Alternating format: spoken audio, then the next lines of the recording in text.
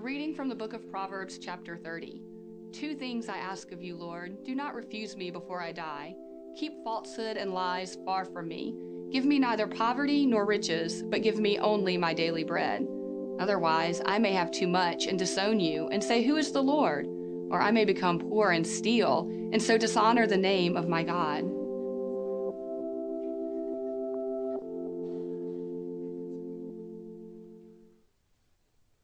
Well, I get to talk to you today about what you absolutely want in the world. It's what you want. It's what everybody you know wants. It's what you want for everybody that you care about, for your kids, for your grandkids. I get to talk to you today about, for sure, what you wish you had and what you want out of this life. And the good news I have for you is that what you want is exactly what you were made for. The reason you want it so much is it's exactly what you were created to have. And it's what God wants for you so badly. But I'm convinced that many people in our culture, many of you in this room, and on occasion I get distracted. We don't have what we deeply want in this life because we just get confused. A few weeks ago, I got up early one morning, way before the sun was up. I had to go meet somebody for breakfast in another part of Georgia, and I was going to go meet them for breakfast. We were going to have a conversation, good friend of mine, and then drive back and go to work, the whole thing. And the last few months, when I get done with these early breakfasts that I have with people, I have been reconnecting with my sisters. And I have spent a lot of time with my sisters. I left home when I was young, and I really haven't been back to Mississippi much since then. And there's nothing wrong. We don't have any problems with each other. They just did their life. I did mine. But one of my sisters is now widowed. They're both older than me, and the other one's divorced. And I just really felt called by the Lord that I should try to reconnect with them. So I made this commitment that every time I would go to one of these breakfasts during the week, that I would call my sisters. And I called them both, and one of them's nice enough to never answer the phone. And the other one always answers, and I spend time talking to her. And this particular Wednesday, when I was talking to her, as we got back closer and closer to the office, I pulled in the parking lot. She was right in the middle of talking about something. It didn't feel right for me to just say we're done. So I turned my truck off, and I couldn't grab my phone because, we're connected, Bluetooth, the whole thing. And I just sat there and I talked to her. Well, the problem is, she also likes to talk like I like. It's a genetic thing, apparently. And when we finally got so far into the middle of it, I realized, I'm late for a meeting, and I'm going to have to go. And I told her I was going to have to go. And so I got out of my truck. I grabbed my bag that I take everywhere with me. It's got everything I need in it. And so I rushed to the office, and as I went in the office, I knew that they were already starting the meeting. I was already late, and so I just took this down to my office. I didn't even open my office. I sat outside the door, put it down there. Now, I don't take my phone into meetings ever, so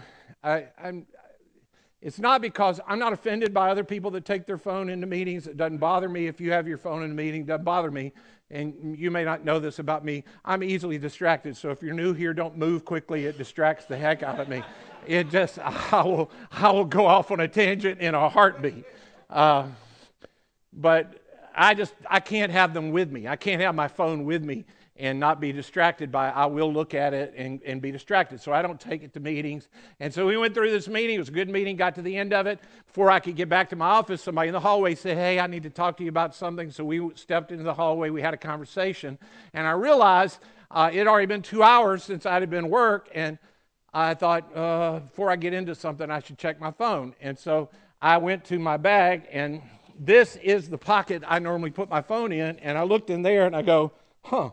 And then I thought, there's another pocket on the other side, which I could have mistakenly put it in. And I looked over there, and it's not in there. And then I did, and I'm not going to do this for you because I got everything I need in here. But I opened this up, and I just sort of sorted through it, and I couldn't find my phone. And so I put it down. My wife also works here. You may not know that. But I walked down to her office, and I went in and I said, "Hey, have you seen my phone?" Now, I hadn't seen her at all that morning. She was asleep when I left. I said, have you seen my phone? And she gave me that look that only having been married 43 years, you know what it means. It was, hey, dude, I'm not responsible for you. That's the look. But what she said to me is, no. And I said, okay. So I went back to the room where we had the meeting thinking, well, maybe I put it in my pocket and it fell out in the room. But nope, not in the room. So I went back to the office. I grabbed this bag. I opened it up, and now I just took it and dumped everything on the desk. And I'm sorting through everything on the desk. There is no phone in the bag. And then I did what everybody says you do when you lose your phone. I dialed it from the landline at the office, and it rings. But you can't hear it nowhere. And now I'm panicked, and I'm thinking the next thing they tell you is, so where did you last have the phone? And I'm thinking about the phone conversation with my sister, and I go, oh, it's in the truck. So I walk back out to my truck, and I look on the seat, and I look in the console where I normally have it, and I think it must have fallen off on the floor because I didn't have it in my hand because I'm a law-abiding citizen and all. I would never. And I can't find it. So I'm in that now anger-induced anxiety search. You know what I mean? I'm throwing stuff in the truck. I'm pulling it out. I'm looking. I'm saying things only to myself that I would not say here. I'm pulling things and I'm looking for it. And in the middle of it, I hit my head on something. It was this. Do y'all know what this is? This is a hands-free phone carrier. And when I hit my head on this, it fell off, and in front of me was my phone. It was on the hands-free phone thing that I put on because I'm a law-abiding citizen and all of that. And there it was. Now, my name is Ed, and if you're here for the very first time and you're wondering to yourself, okay, why do you tell us that long story? We're going to get to that in a moment. We're talking these days about wisdom. And the reason I told you that story again, and if you're thinking, well, he told us that story because he's an old dude and he forgets stuff a lot nowadays, I could have told you that story when I was 25. I don't wear coats at my age because my mom got so mad at me for leaving them at school and forgetting them. I just stopped, and I haven't worn one since. I don't own a jacket. My mom, I hope she's happy. I do not own a jacket because I just can't keep up with stuff. I can't keep up with it. So I told you that story because of what I said earlier. You often don't have what you want because you ain't looking in the right place. You don't get what you want, no matter how hard you look, if you don't look in the right place. Now, another thing I find about people, and it confuses me particularly why Christian people don't want to do this, but a lot of Christian people don't want to talk about the fact that we have an enemy. It is not the government, by the way. And it's not another country, and it's not a human being. We have an enemy, and Nathan's already told you that we believe around here that Jesus is right about everything. And Jesus said about our enemy that he comes to steal, kill, and destroy. And he comes to steal your joy. He comes to kill your peace. He comes to suck the life out of your soul. And a whole bunch of us, we walk around through life, and if anybody ever talks to me about the devil, it's almost in cartoonish ways. People will say things to me like, Pastor, it's a really hard week. The devil, he destroyed my car. No, he didn't. The devil's not that concerned about the circumstances of your life. He's not the one that gave you cancer. He's not the one that maimed you in some way. He's not the one that created the circumstances. The circumstances of your life are not of interest to him. He's not interested in the circumstances you're in. He's interested in what's happening in you and what he can tempt you going on inside of you and in your head because of the circumstances you're in. He's not manipulating the circumstances. He's at work in you. And he wants to steal your joy and ruin your peace and just suck the life out of you. But Jesus, on the other hand, said, I have come that you could have life and you could have it to the full, abundant. I've held on to a translation I heard when I was a young man that said, Jesus said, I have come that you could have life and it would be running out your ears. It'd be overflowing in you. You were designed by God to have abundant life, and that has nothing to do with the circumstances of your life. It has to do with what happens in you in spite of your circumstances. But you won't ever have that unless you start looking for it and you look in the right place. One of the metaphors Jesus used to describe himself was, I am the bread of life.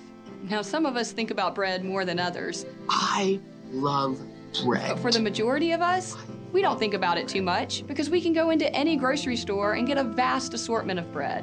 But for people steeped in the Jewish tradition, the bread of life was incredibly poignant.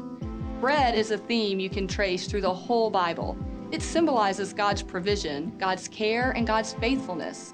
When God established the various feasts and celebrations for the people of Israel, like the Feast of Tabernacles, the Feast of the Trumpets, the Feast of Unleavened Bread, they all had different kinds of bread that went along with them.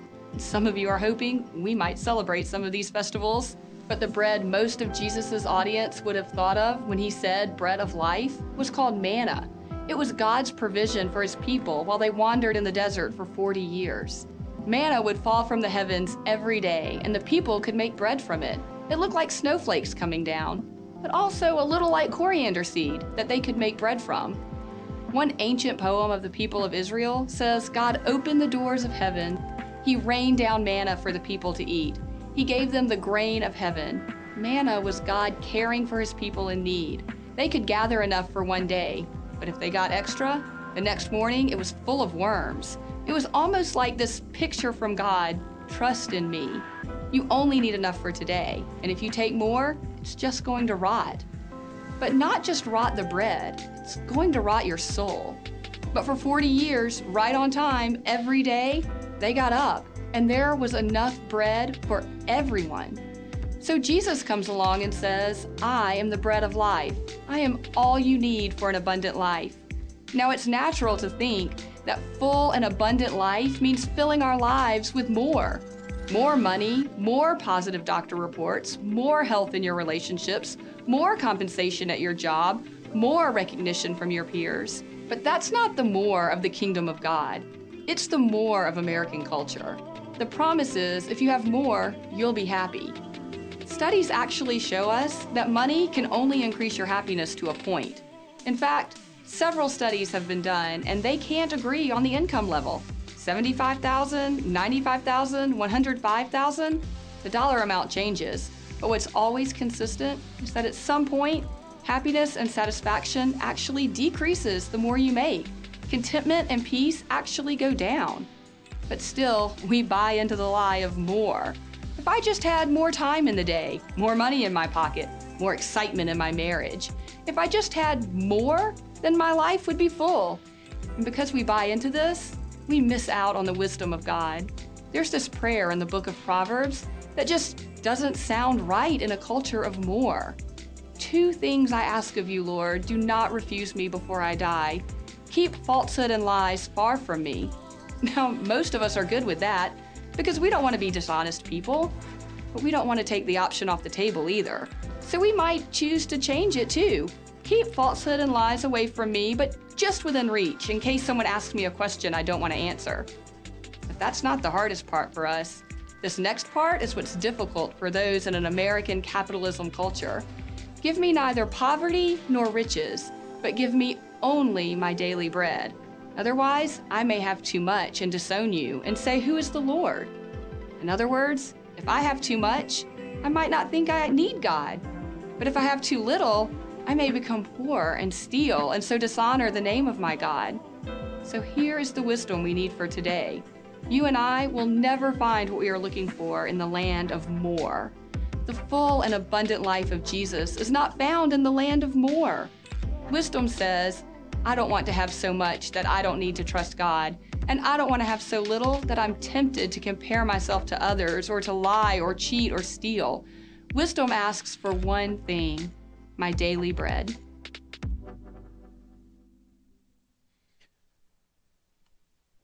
At the beginning of our service, we read the words of Jesus that instructed us not to worry, not to busy ourselves with storing up treasures on earth and pursuing life in temporary things like good looks and wealth and success and power. Jesus promises you and I abundant life, life to the full, in His kingdom. But life to the full is not about filling up our lives with more. Jesus said about this kind of life, for the pagans, and what He means is those who live as if there is no God, run after all these things. But you know that your Heavenly Father knows that you need them. Jesus says that life to the full is actually found in really seeking one thing. And I want us to read these words together. You'll see words in bold on the screen. Read those out loud with me. But seek first His kingdom and His righteousness, and all these things will be given to you as well. Now, I think you probably have lived long enough to know that Jesus does not mean that if you follow Him, anything you could ever possibly want, you could get in this life. What He's saying is that if you seek Him first, He becomes what you want the most in this life. And all these other things that you have been seeking, well, they become really nothing more than just additive to your life. If you get them, they're just bonus goodness, sprinkles of God's favor in your life. But they are not your greatest delight. Jesus Christ is.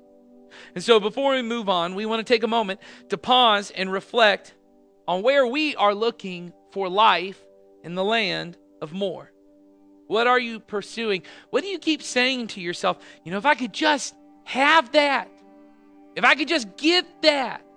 When that thing finally happens, when that deal comes through, then it'll all be good. What is it that you keep saying? If I could have that relationship, or that marriage, or those kids, or that income, or that success, or that career, or that lifestyle, then my life could actually be great. What is it you are seeking most in your life? Would you just take a moment to ask God to reveal that to you? Or if you already know what it is, would you confess it to Him? Let's do that now.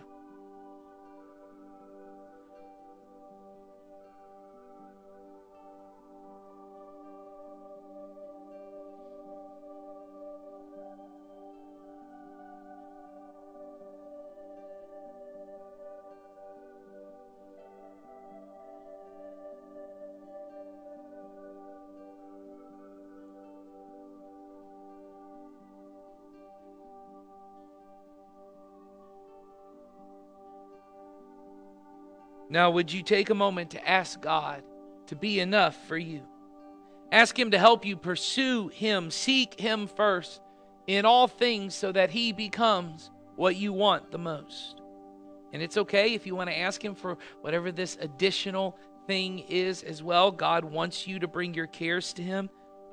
But would you ask Him at the same time to help you see that thing is additional to your life? For God is all you need. And if you can't pray that honestly, would you just tell that to God? Ask Him to help you grow to the place where you'd actually want to seek Him first. God is not angry or offended by our honesty. He desires it because He desires you, the real you, not the fake, presentable version that we bring before Him so often. So would you talk to Him honestly now?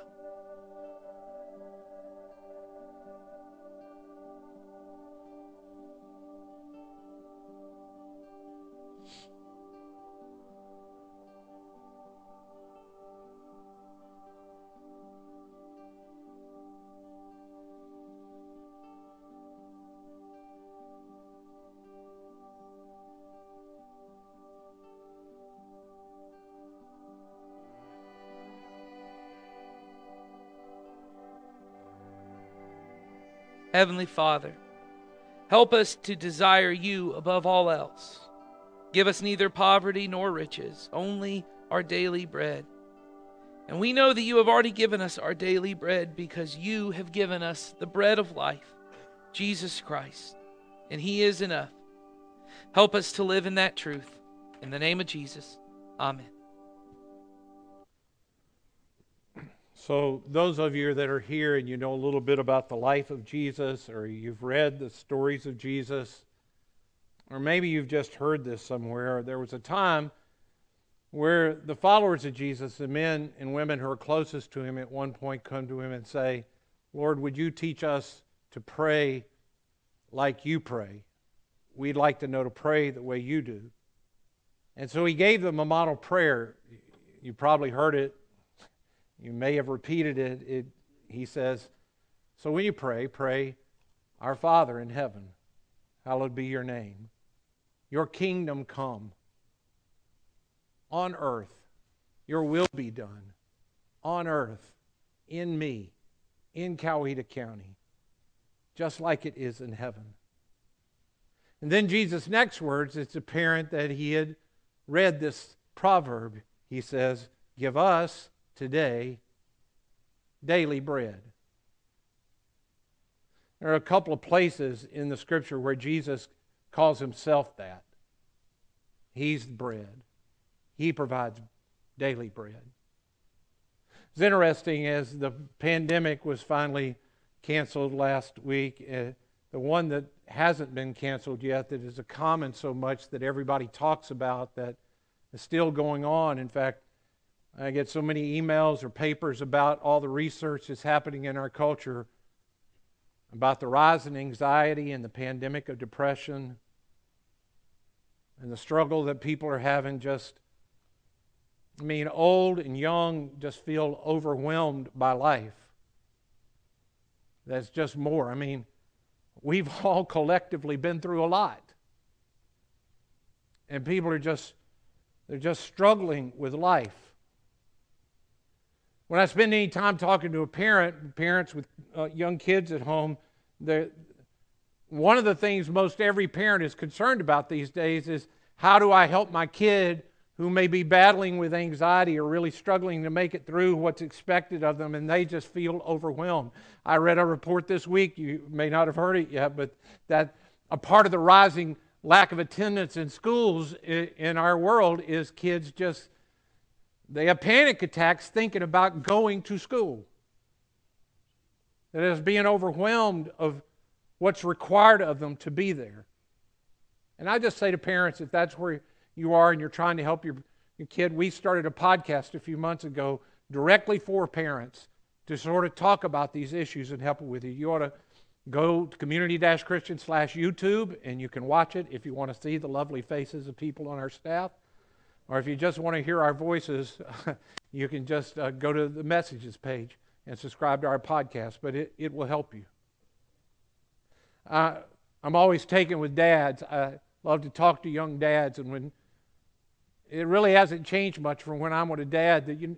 Most dads, young and old, whether their kids are still at home or their kids are grown, the one thing that most dads spend, what is in our crawl that we don't say out loud unless we're alone with somebody we trust, they say, I think I didn't do as good a job with my kid as I should have. I wish I had done better. I feel like I messed it up. I'm worried that I may have messed up my kids. I watch dads over the years be so drained of the power to be in the moment with their kids by the regrets over the past or their fear of, I've got to get them ready for the future. They're so worried about the future or the past that they miss out on the only thing they have with their kids. The only thing you have is now. You only have now. You can't fix the past. You can't get the future done. I had a conversation with mom whose kid's in college, and I hadn't seen her for a while. I said, how's she doing in college? And she told me about it. She says she's just about to graduate. And then almost like it's just a part of our culture, she said, I'm so worried that with inflation she won't be able to make it, and she won't be able to afford a place on her own, and she may not be able to find a job, and maybe she won't be able to make it. I don't know if we prepared her enough for the whole thing. And I don't say these things out loud anymore because for 40 years I got labeled as not being kind. I don't say these things, but what I wanted to say was, do you really think that God of heaven is troubled that the Fed can't solve inflation? Do you think God is pacing the floor over inflation? That He's pacing the floor over what our government's going to do, or who's going to be elected, or who's not going to be elected, or whether your God that you say you trust is not worried about the circumstances of your daughter's life. He's worried about what's happening in her because of the circumstances of her life. What's going on in her. You know, I say something that I say to people all the time around here. People will walk in on a Sunday morning, and I guess they just think because I'm old, this is just old people speak. Oh, the world's just going to hell, Ed. I'm so afraid of what the future holds for our world, what's going to go in our country, and I'm just afraid, and I want to go, man, you ain't got no cards to play in the future. Why would you let today be sucked dry with fear of tomorrow? You don't have anything but right now. I mean, everybody's saying to me, old, I'm thinking, you ain't got tomorrow. All we have is today. And what you get from Jesus, He said, I am daily bread, which goes to say, you can't store it up for tomorrow, and you can't spend any of it on yesterday. You have to trust that Jesus will take care of yesterday, and He'll take care of tomorrow. You live with Him today. Another image that He gives for Himself is this idea of living water. And the idea behind living water, He uses this image. At one point He says to us, hey, if you will trust me, if you'll really trust me, from your belly I will create a spring of living water that will come up from you. He says to a woman that he meets at a well who's in the act of drying out water from the well, he says to her, if you knew who you're talking to, you wouldn't ask me for water. You'd ask me for living water. And of course, the contrast he's making is to the well. Because you have to work to get water out of a well, but the word he uses for living water is a spring. It just comes out of the ground. You don't do anything, you just get your bucket and catch it. He said, if you knew what I could give you, you could have life coming out of your belly every day for all you need for that day. And Jesus just promises, if you'll trust me for today, no matter what your circumstances are, good or bad, I will give you everything you need for today. My job, your job, my job every day is to wake up and say, God, I will do this day with you. And then I just interact with every person, every circumstance I come in touch with. And I used to feel like what I had to do when people would come to me is with my friends or people in the church is that I had to meet their need. I can't meet your need. My job is not to fill up your empty cup. My job is to empty everything in my cup. And if it doesn't fill you up, God's going to have to send somebody else. I just pour everything I have out of mine, trusting that He will fill mine back up. I just give everything I can. Teachers, you don't have to give everything you have to your students. You aren't there to fill them up. Just empty yourself into them. Parents, you can't fill up your kids. You just empty everything God gives you for that day to whoever comes your way with the trust Jesus will take care of everything else that they need. I just have to trust Him to fill me back up. You contrast that with the culture of the water that we swim in. It's the only water most of us have known, which is, I need more. I need to have more. I need I need to get more. I need to work harder. I need to hump it. I need to work. My kids need more. I need to make sure my kids go to everything, that I can get the skills they need and the abilities they need. I need to get their resume full. I need to have everything that I can prepare them as fully as life. And you drink from the water of more, and you drink it and drink it and drink it, and you find out it's salt water because it sucks life out of you. It's like you've been pouring into a cup that has holes in it. It just runs out as fast as you can pour it in. And even though you believe in Jesus, and even though you sing the songs, and even though you say you trust in Him, and you think that He is daily bread, you live with anxiety and regret from the past, and it's on top of you every moment, and you lay awake at night thinking, why didn't I do that right, and how am I going to handle tomorrow? Or you spend all of your life concerned with something other than the moment of the day. And then you convince yourself, because you've lived that way, and your parents lived that way, and everybody you work lived that way, you say to yourself, I guess this is as good as it gets. I just have to suck it up and do the best I can. But this is as good as it is. But the problem is, you're looking for abundant life that you were made for, and you look in the wrong place. You will never find what you were made for looking in the wrong place. And you will never be content trying to convince yourself that it's as good as it gets. Let me tell you about life abundant. Life that's full. That's running out your ears. It's this simple idea. It's this notion that Jesus is actually good enough to give you today what you need today. It's this ridiculous idea that the verses you read out loud, that you can trust Him for today, are actually true. That if you will trust Him enough for today, that you will find He is daily bread and He is living water that will spring up in you. One of the most powerful movements in our world in the last 100 years is the 12-step movement that grew right out of the New Testament. Many people don't know that, even that are involved in 12-step, that it all flows out of the New Testament of the Bible, the teachings of Jesus. And one of the most powerful principles that you have to come back to in the midst of that is you can only do one day at a time. Life comes at you one day at a time. And if you can't ever get in your mind, tomorrow you don't have, and yesterday is gone, that it comes one day at a time. And life abundant is living life to the full in that day. And people will go, Ed, I don't know if I can make it through my husband's months of chemo. Or like a friend of mine said, I don't know if I can make it through prison. I don't know if I can make it another week. I don't either. But I bet you can make the day.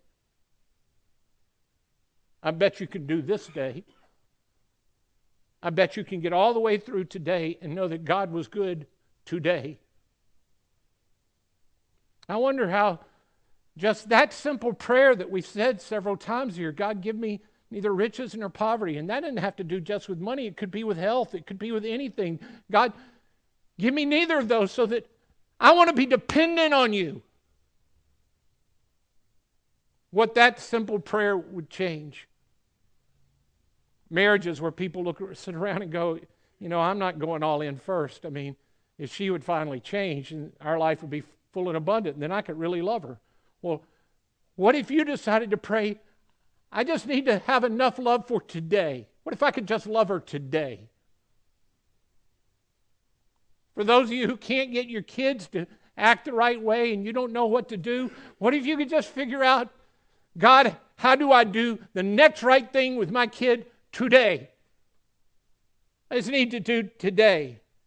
By the way, for moms and dads, you cannot be the perfect mom and dad. You need to let that go. It is the one job all of us wanted to have, and we all screwed it up. Everybody that takes that job fails it. You will not be the first one to be perfect. But you don't have to be. You just have to be today the best mom you can be, the best dad you can be today. And you get to the end of the day and you find today was okay. I was satisfied with today. That's abundant life. You begin stacking up days. You get months. You get years. And finally you realize, I really do trust Jesus. Look at me. I trust Him today because today's all I've got. I know this is true because I spent more than 40 years of my life being afraid. Now, nobody who really knew me in the first 40 years of my life would say that's an afraid person. You know what they'd have said? That dude is angry. Or the people who liked me and covered up for me would say, he's driven. Dude's really driven. But I wasn't. I was so scared. I was scared. You know what I was scared? I was scared I couldn't handle it. I was scared I couldn't be the best. I couldn't be the pastor I needed to be. I couldn't be the dad I needed to be. I couldn't be the husband I needed to be. I couldn't be the friend I needed to be. I wasn't sure I had enough for everything that might come at me. But now for more than a decade, with a lot of prayer and help from other people, I finally been able to figure out how I can live every day with Jesus. Now, I don't do it perfectly every day. Some days I lose. You may find me on one day and it's not going very well and you go, oh, Ed's getting a 0 today. That happens to me, even still. But most days these days, I'm winning. I think about all the people that you already heard about that God said, you're in the desert, I'll provide manna for you every day. Now, you can't take any for tomorrow. It'll spoil if you keep it. Can't store it up. Can't take any and hold on to it. You got to trust me every day. You know how long they did that? 40 years. I thought about that story as I was preparing to talk to you all about this, and I wondered about me. How many years would it have taken me to live in that tent, to wake up in the morning before I could finally go, I bet there's manna outside? Or would I have gotten up every morning and go, I don't know, I better check? You know how long it had probably taken me? 40 years. But I know one thing, the day you finally wake up and you realize God's mercies are new every morning, that's the day you get free. The day that you realize He can be trusted today, for me, that was the day I got set free. What I've shared with you today is not just a good idea. This is the way God designed the world to work.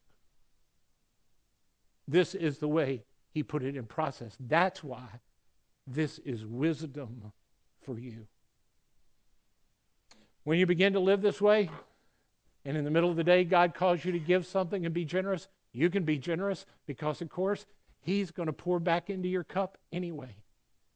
You can just empty your cup out and He will fill it back up. You can relax and love whoever comes toward you that day because you're just responsible to fill them with what you have. You don't have to be in the pursuit of more. You don't have to buy the line sold to you by the news, by everybody who wants you to vote for them, and by the enemy that you need to be afraid of somebody taking because you've got to have more. The lie and the liar, all they want is to steal, kill, and destroy you. But you were designed to have life abundant, but you only get it one day at a time. So we invite you to live the life of Jesus with us and take the next step, which is always involved with the community of people, with Jesus. So when you're done today, after we're in, we encourage you to go to the Next Step Center. Talk to us about taking the next step with us, with Jesus, with this community. But for now, we're going to remember Jesus giving His life for us. We're going to remember Him in bread and juice. And today, be thankful as He gives you what you need for today.